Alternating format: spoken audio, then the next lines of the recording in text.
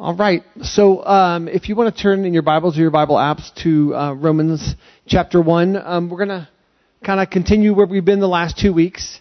And then we'll actually move into Romans chapter 2. So I want to start off reading Romans 1, 15 through 17. So I am eager, I am excited to preach the gospel to you also who are in Rome. For I am not ashamed of the gospel, for it is the power of God for salvation to everyone who believes, to the Jew first and also to the Greek, the non-Jew. For in it the righteousness of God is revealed from faith for faith. As it is written, the righteous shall live by faith. I've said it here the last couple of weeks, but these are my 3 favorite consecutive verses in the entirety of the Bible. In this, we see that Paul has told the church at Rome, a bunch of strangers, a church that he's never met, that he doesn't know. He has told him his theme, and that is the power of God to save and the righteousness of God, which we can't earn, which we can't stir up, but that is power in our life to walk in faith according to the Holy Spirit, just to walk out our salvation with blessing and joy and strength. Salvation, according to Paul in this message, he says salvation is needed for the Jew. Salvation is needed for the non-Jew. Salvation is needed for the sophisticated. Is sophisticant a word? If not, it should be. That's like a sophisticant. We're going to call it. We're going to dub it. Faith is needed for the sophisticant. And also Paul talks about that salvation is needed for the barbarian. How about for us? Salvation is needed for the really big sinner who does the really frowned upon sins that our society deems really ugly. And then salvation is needed for the good sinners who are only gossips and slanderers and rude and passive and foolish and disobedient. Paul lays it out there. He lays it out there and says salvation is needed for all. Now, I'm not talking about like getting saved again, like every time we mess up. I mean, I went to churches as a kid where people, they rededicated their lives to the Lord every week because every week they did some sort of sin and they felt like they needed to run down to the altar and give their lives to the Lord all over again. I'm not talking about that because that makes weak the work of Jesus Christ. If it's that weak that we can lose our salvation just because we got mad and cussed someone out or lost our temper or cheated on a test or whatever, then how strong was that salvation in the first place? That's not what's being talked about. What's being talked about is that Greek word sozo, which means rescued, healed, and delivered. So we who have trusted our lives in Christ, that's what we need constantly. His rescue. I don't care the situation. He's the one that can rescue. He's the one that can sustain. He's the one that we call out to, and we call upon the name by which we can only be saved, and that's the name of Jesus. He's the one that heals, and He's the one that sets us free. So I love that in these first 17 verses of Romans, Paul introduces himself, he introduces Jesus, he introduces his message. He encourages this church full of like entrepreneur types, like entrepreneur Christians, if you will, because there's no record of who started this church. They heard the good news of Jesus and they formed together and they started growing and they started making a difference. And then we see in verse 18 why salvation is needed. Why we need Jesus. So first, Romans 1:18. For the wrath of God, the anger of God, is revealed from heaven against all ungodliness and unrighteousness of men, who by their unrighteousness suppress the truth. Is wrath a sin? Is anger a sin? No. No, it's not. Some of you are looking at me like, are you sure? Are you sure, Mark? Because it sounds bad. Like I've heard in like movies and stuff, wrath is like a deadly sin. And there's 7 of them. Well, there's more than 7 deadly sins. They're all deadly. And wrath, anger is actually not a sin. And here's how I'll reply to that. Does God get angry? Did we see Jesus get angry? And the answer to both those questions is yes. So if God gets angry, then anger is not a sin. If Jesus got angry, then anger is not a sin, because they did not sin. Is it possible for us, just human, you and I, to get angry and not sin? Absolutely it is. But it requires humility. It requires intentionality. And it requires submission to God above submission to the moment. Submission to anger, or submission to fear, or submission to whatever it is we're feeling at that moment. It requires submission to God.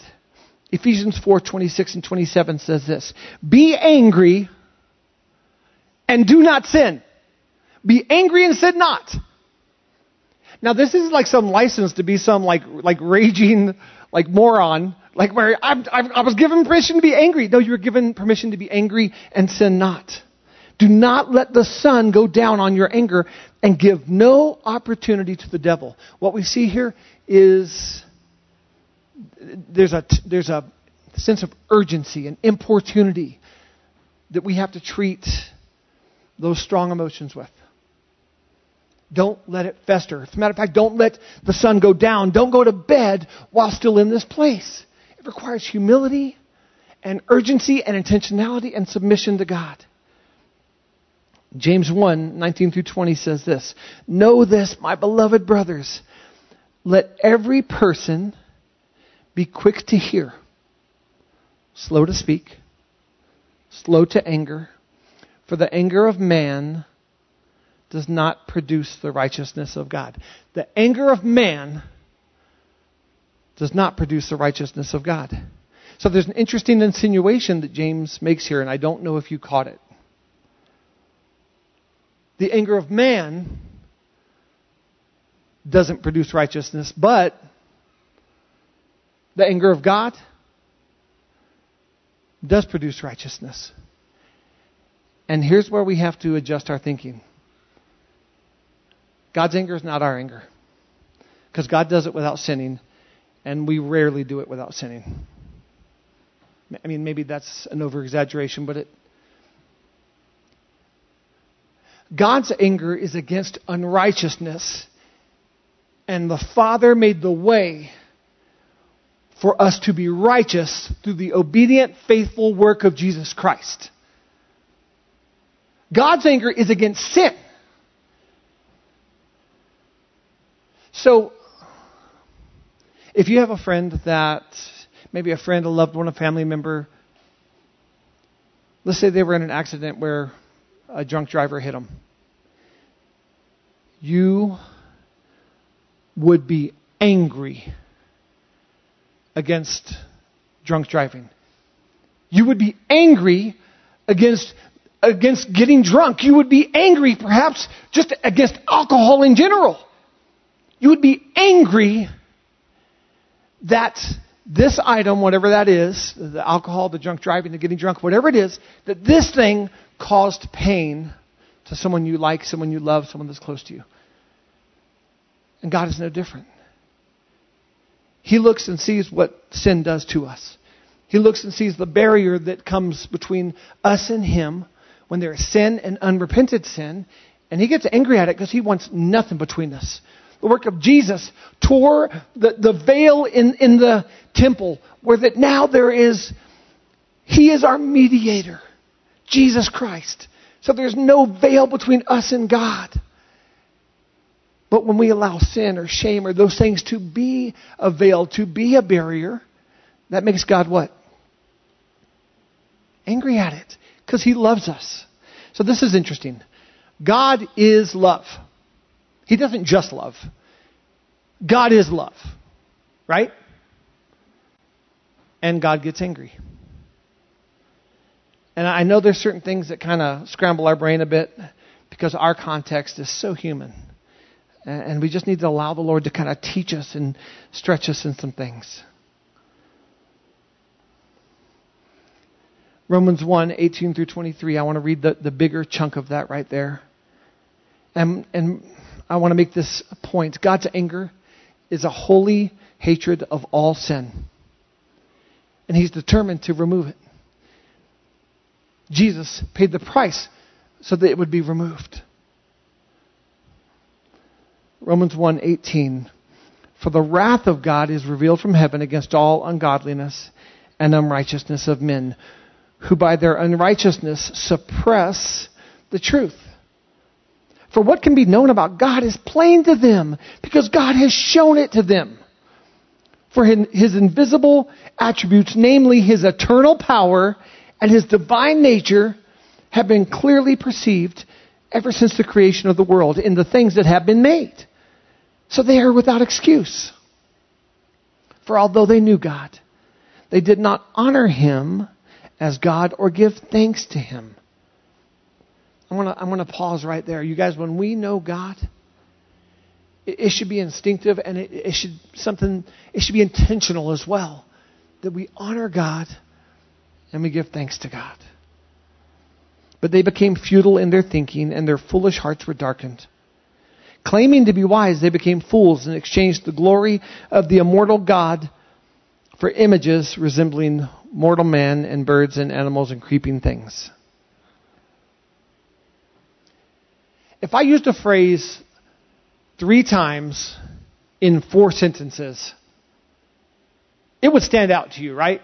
I mean, I'm talking about a phrase that's like unique, a phrase that's distinct. Like, let's say we're talking and all of a sudden I say, well, stupid is as stupid does. And then we keep talking, then a sentence later I'm like, well, stupid is as stupid does. And I say something else. That's a hot day today, but stupid is as stupid does. You would go, okay, Forrest, we get it. What's your point? So Paul gets ready to make a distinct statement 3 times in 4 sentences. And this is what his phrase is. Paradidomi, autos, paradidomi. Paradidomi, autos, paradidomi. Paradidomi, autos, paradidomi. That's the phrase he uses 3 times. And it means to give over to, or to give power and control to choose. To give over to give power, to give control over to who? What? Here's a truth that you're probably not going to like to hear, but it's a truth that will bring freedom.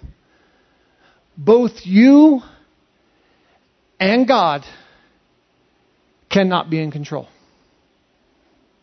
You have to choose. You have to choose if you're calling the shots or God is. You have to choose if you want your way or you want God to have his way. There's only one wheel.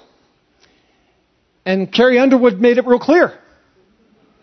It's either us holding that wheel or we say, Jesus, take the wheel. Jesus, take the wheel. We have to either surrender and relinquish control or to God. Or we're the ones that bear the weight of being in control. So when I see in Scripture that I'm told don't do this, and I do this, I'm the one in control.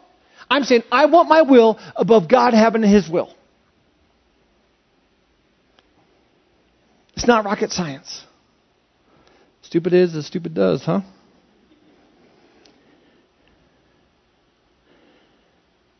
Paradidomi, autos, paradidomi. To give unfettered control. I want to continue reading in verse 24, and I want you to listen for this phrase And here's what the phrase is, not in the Greek as I just said, but in the English. And the phrase is, gave them up. Okay? Gave them unfettered control. Therefore, God gave them up in the lust of their hearts to impurity, to the dishonoring of their bodies among themselves, because they exchanged the truth of God for a lie and worshipped and served the creature rather than the Creator, who is blessed forever. Amen.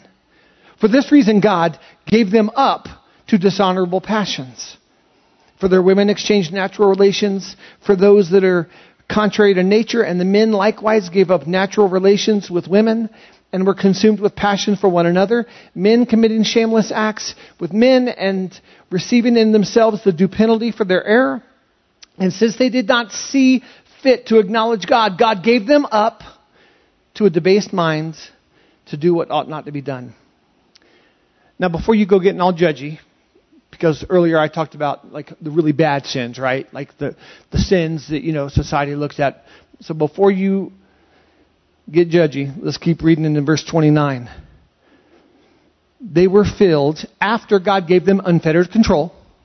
Okay? After He has given them, saying, you want control, you got control. After they've been given control, they were filled with all manner of unrighteousness, evil, covetousness, which is jealousy, malice. They are full of envy, murder, strife, deceit, maliciousness. They are gossips, slanderers, haters of God, insolent. You know what insolent means? Rude. Like nasty, like rude. Haughty, boastful, inventors of evil, disobedient to parents, foolish, faithless, heartless, ruthless. There they are. Though they know God's righteous decree that those who practice such things deserve to die, they not only do them, but give approval to those who practice them. They cheer them on. That's a way to go, way to go. I think of there's just been a wave of senseless violence and destruction we've seen in our nation in the last couple of years. And what it irritates me. It just bugs me because I'm very frugal. You should destroy anything. You broke a window, now someone's got to pay for that window. But there's a sense of justice that I have also. It just bugs me. And then you have people cheering them on to evil. But here we see Paul say that we do the same thing. We encourage one another to these evil things. Now, I want to remind you here, this is still Paul's introduction to a church he doesn't know. This is still Paul's introduction to a people that he doesn't know, that he's never met, that maybe some have heard of him, maybe some haven't. We don't know. But he got done talking about the good news of Jesus Christ and the gospel that has power to save. And then he talks about righteousness, that we are righteous by the work of Jesus Christ. And then he unpacks, with such detail, this is why you need salvation. This is why Rome needs salvation. This is why we need Jesus.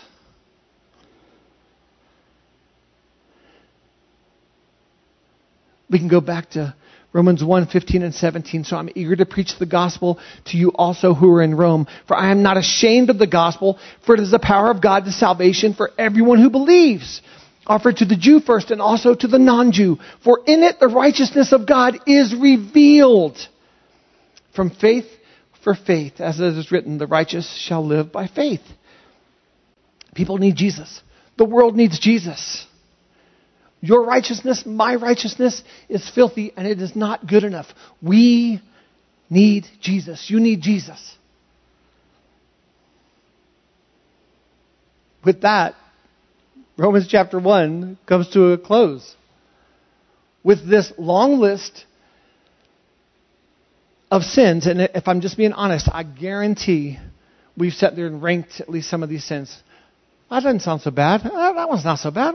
I do that one. That's not bad. I don't do that one, so I'm good. Right? Maybe that's I don't do that one, so that makes me good. I'm switching over to the Passion Translation as I read from Romans 2 because it really, like chef kiss. Like it makes it so wonderfully clear. And for the record, the chef's kiss is a wonderful thing. Like we don't use it enough. Like we should. It's just great. But you got to do, then throw it. I don't know. Romans 2, verses 1 through 3. And this is just after he read this long list of sins, right? No matter who you are, before you judge the wickedness of others, you had better remember this. You are also without excuse, for you too are guilty of the same kind of things. When you judge others and then do the same things they do, you condemn yourself. He's not matching like tit for tat. He's not matching like apple for apple, right?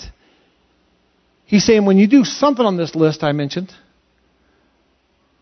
then you do any of the things on this list I mentioned. When you sin, you sin. That's the point he's trying to make here. He's not saying, when you murder, because it was like, oh, thank God I haven't murdered. He's saying when you sin, you sin. And when you're judging someone for sinning, you are bringing judgment on yourself.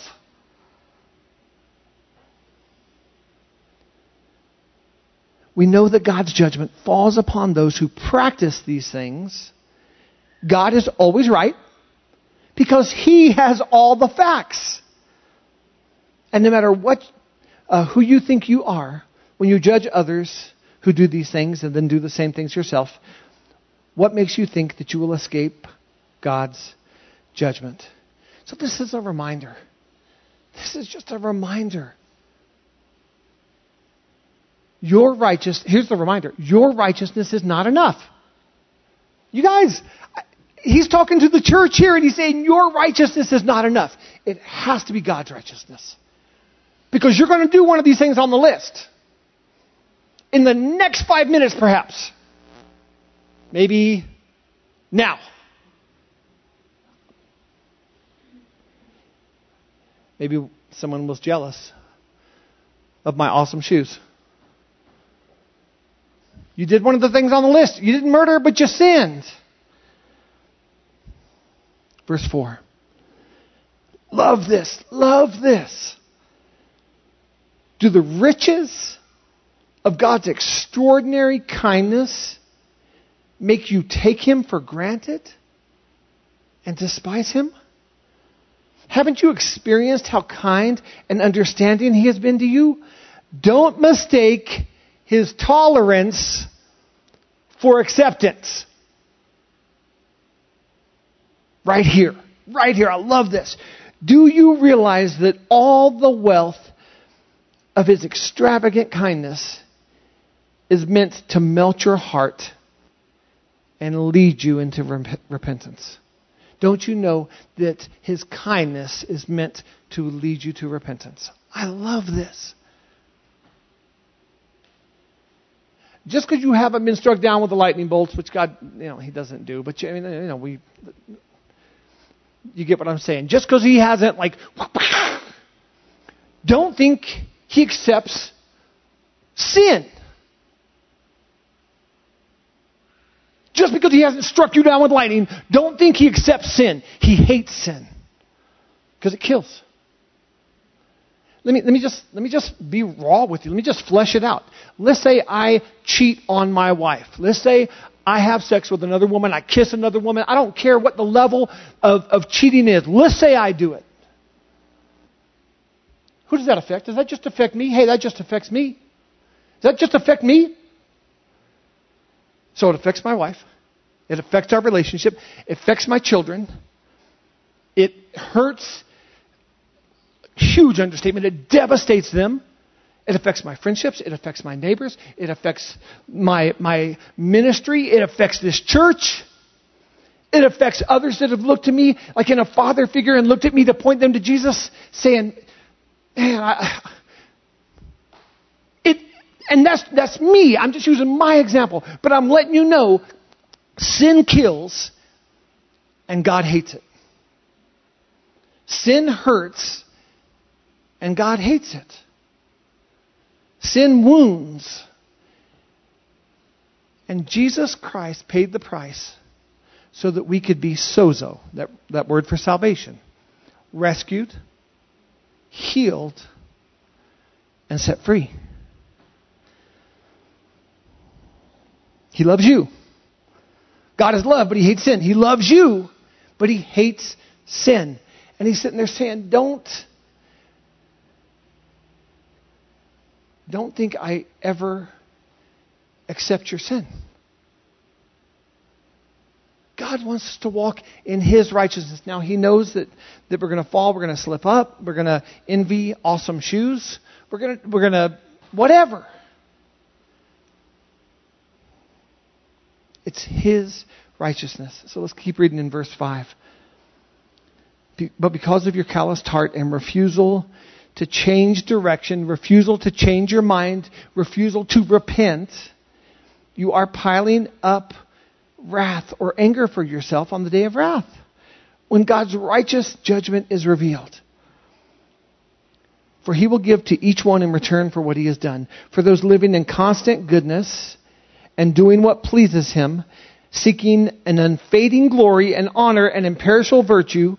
Man, boy, that sounds beautiful. How extravagant is that? For those living in constant goodness and doing what pleases Him, seeking an unfading glory and honor and imperishable virtue, will experience eternal life. But these governed by selfishness and self-promotion, whose hearts are unresponsive to God's truth and would rather embrace unrighteousness, will experience the fullness of anger. Anyone who does evil can expect tribulation and distress, to the Jew first and also to the non-Jew. But when we do what pleases God, we can expect unfading glory, true honor, and a continual peace to the Jew first and also to the non-Jew. For God sees us without partiality. So just so you guys know, that whole, to the Jew first and then to the Greek, or to the Jew first and then to the non-Jew. The point that's being made is that Jesus was offered to Jews first. That's who He came preaching the good news to, and also to the non-Jew. And so He's sitting there, Paul's preaching to a predominantly non-Jewish crowd. So he's saying, hey, just because it was offered to them first is not any less. It was just brought to them first, but now it's being brought to you. What are you going to do with it?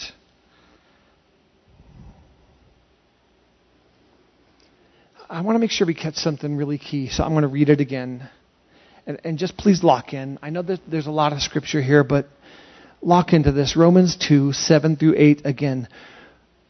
For those living in constant goodness. Can we say constant goodness? What kind of goodness? Constant. Constant. Constant? Constant.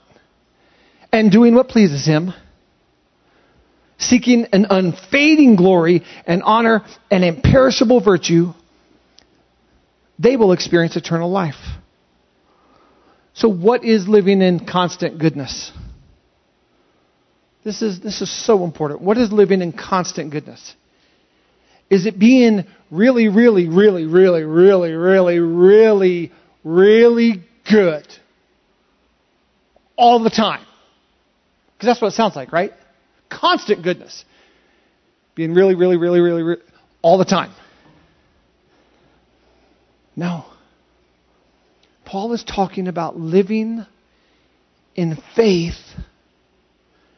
under the submission, the surrender, the control of Christ. So that when God looks at us, He sees the righteousness of Christ. He sees the faithfulness of Christ. He sees the faith of Jesus. And He doesn't see what? He doesn't see sin. So therefore He's not what? He's not angry. Those of you that think I'm simplifying this, I'm not. I'm not. But you're certainly welcome to try for yourself to be really, really, really, really, really, really, really, really, really good all the time. To never fail. But then again, that's when Paul says, none of us are saved by our works, but only by grace. I might have sinned at some point up here. I don't know. Maybe something I said was rude. I forgot what the word was. I don't know. But I do know this. I'm surrendered to Christ. I'm not up here for my own fame. I'm not up here for my own purpose. I'm up here for the sake of Jesus Christ, to proclaim His good news. And I'm telling you guys, if you think your righteousness is enough, you are what? It's like Happy Days. Like, remember the Fonz? He could never say he was wrong. Young people, there was a show called Happy Days. Henry Winkler played this character called the Fonz. And he was super cool. Correctamundo. And he could never say he was what? He could never, he was wrong. He's like, I'm roo. I'm roo. I'm wrong. And honestly, you guys are pretty bad at it too. I'm pretty bad at it too.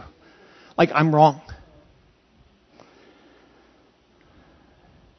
Seeking an unfading glory and honor and imperishable virtue is doing life God's way.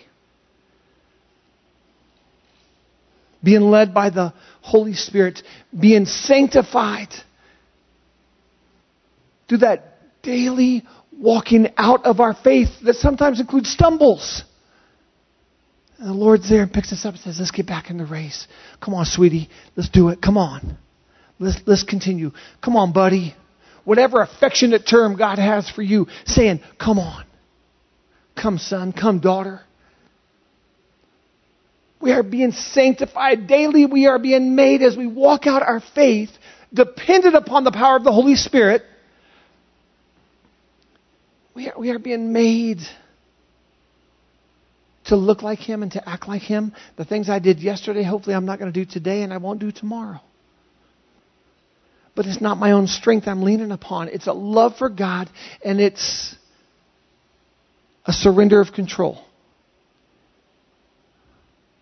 To Gaia, you can't say God's in control if you refuse to let Him be in control. Does that make sense? It makes sense to me. Only one of us can be in control. Does that make sense? Again, this isn't rocket science. Why? Because it's about trust. It's about faith.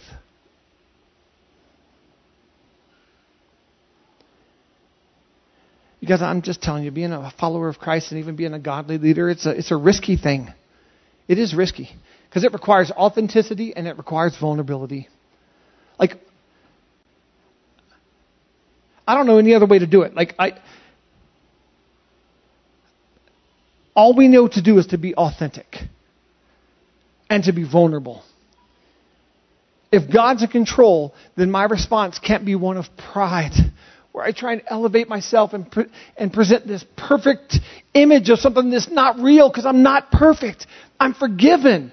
I'm not perfect, but I'm growing to look more and more like Him. I'm being perfected. And so are you.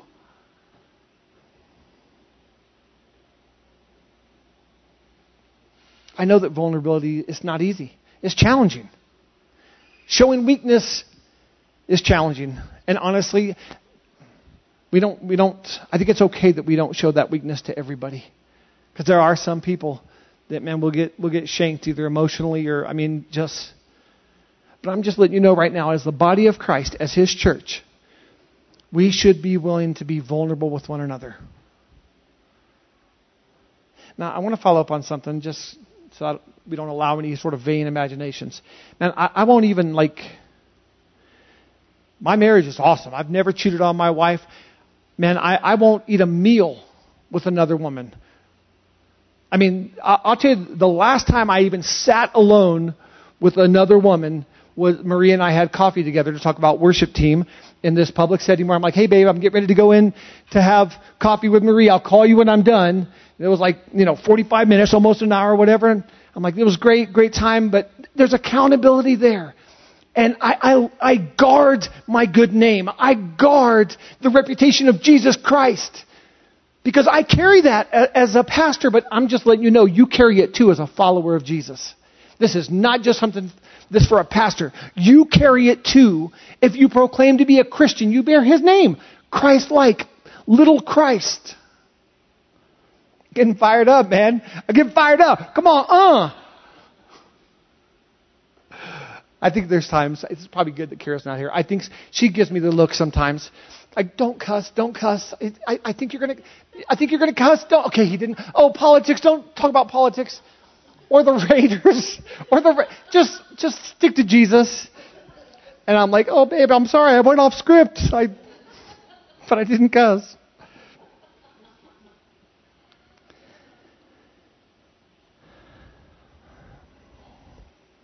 Can you come up? Be angry. But don't sin in your anger. Anybody ever get sad? Be sad. But don't sin in your sadness. You ever get frustrated? Be frustrated. But don't sin in your frustration. You ever feel hopeless and weak? You can experience the full spectrum of feelings and emotions, but depending on who you've declared is in control will depend on how you respond with each moment. Sometimes we respond great, we nail it. Sometimes we respond poorly and we don't nail it. And then we run to Jesus and say, Lord, would you just grow me? I need you, Lord. Would you just grow me? I want to look more like you. And in that moment, I didn't. And I didn't sound like you. And I want to. I want to look like you. And I want to sound like you. And when the Father looks at me, I want him to only see your righteousness. And because it's not me. I can't be really, really, really, really good all the time. But Lord, you know my heart.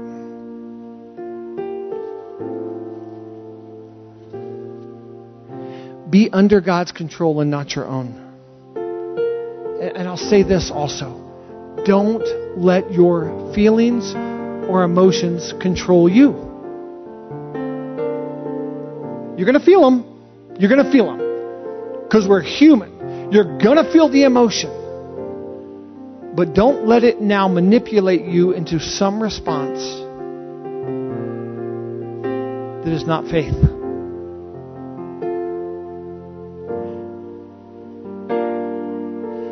Just to be honest with you again, man, when I'm feeling these emotions and I'm feeling down or I'm feeling hopeless or I'm feeling sad, like I just vomit it to the Lord. And sometimes when I vomit it to the Lord, I cuss. I'm just being honest with you. I hope you haven't put me on a pedestal. I'm being honest. There's times I'm like, I feel like bleep. Lord, this is bleep.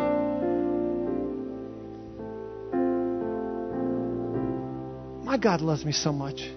He loves me so much. He sees past the bleep and he sees the hurting heart and he's like, tell me about it, my son.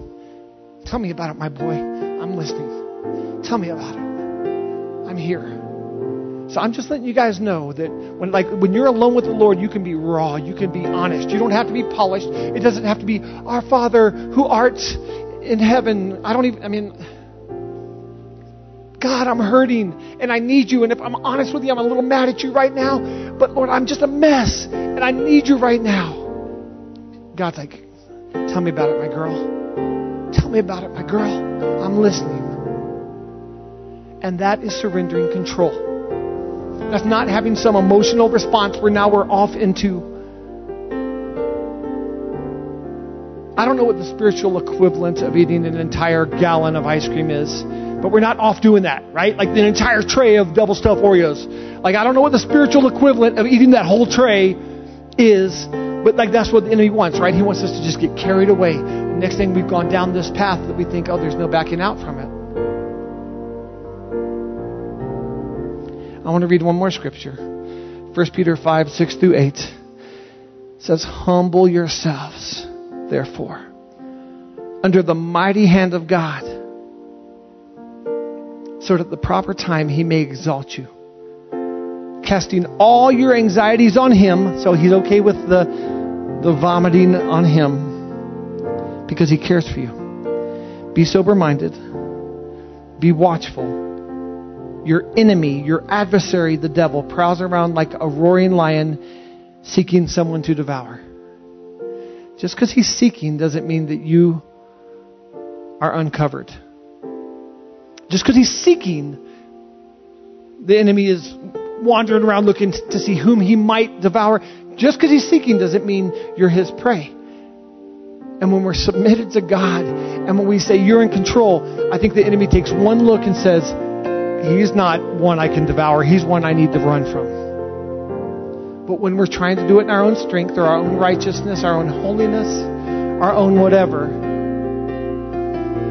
I feel like this is what makes us possible prey. Can we stand up for a moment? I'm done preaching. I have no more scriptures. I just feel like, and could we close our eyes? If we don't take a second and just make that declaration, Lord, I want you to be in control, I think we're just missing a moment. I think there's a moment here where that God wants us to give him the wheel, to relinquish control, to say, Lord, you call the shots. I want what you want. Even as we're there in this moment, and the cool thing about our eyes being closed is just imagine you're just alone in the room with the Lord right now. If there's things that you need to repent of, if there's sins that you know are just prominent that you've done, just right now where you are, just talk to him. Just repent. Change your mind and change your actions about what that sin was, and recognize that's not what God wants. It doesn't bring life. It will never bring life. And just talk with the Lord right there. There is no judgment. You can tell him anything.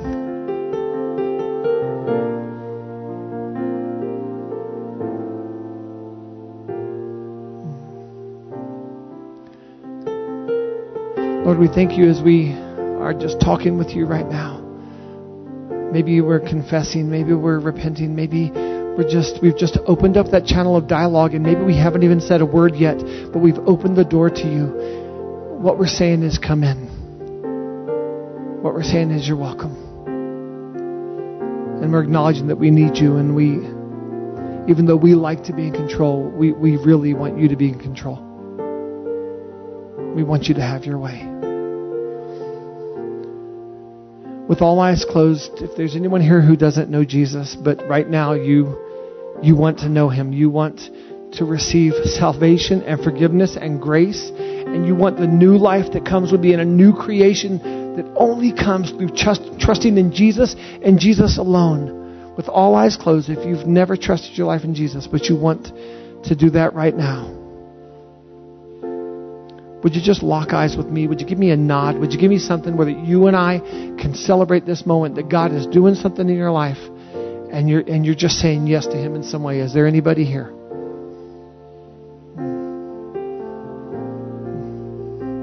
Amen.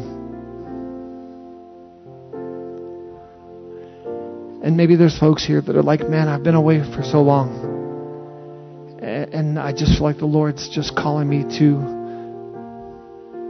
just a recommitment, a repurposing, to say, Lord, I've been on the ground, I've stumbled, and I'm just getting back up. And if that's you, this moment is for you as well. So just respond to the Lord. Just cry out to him. In Romans 10 it says, everyone who calls upon the name of the Lord shall be saved, shall be rescued, healed, and delivered. So just do that right there where you are right now.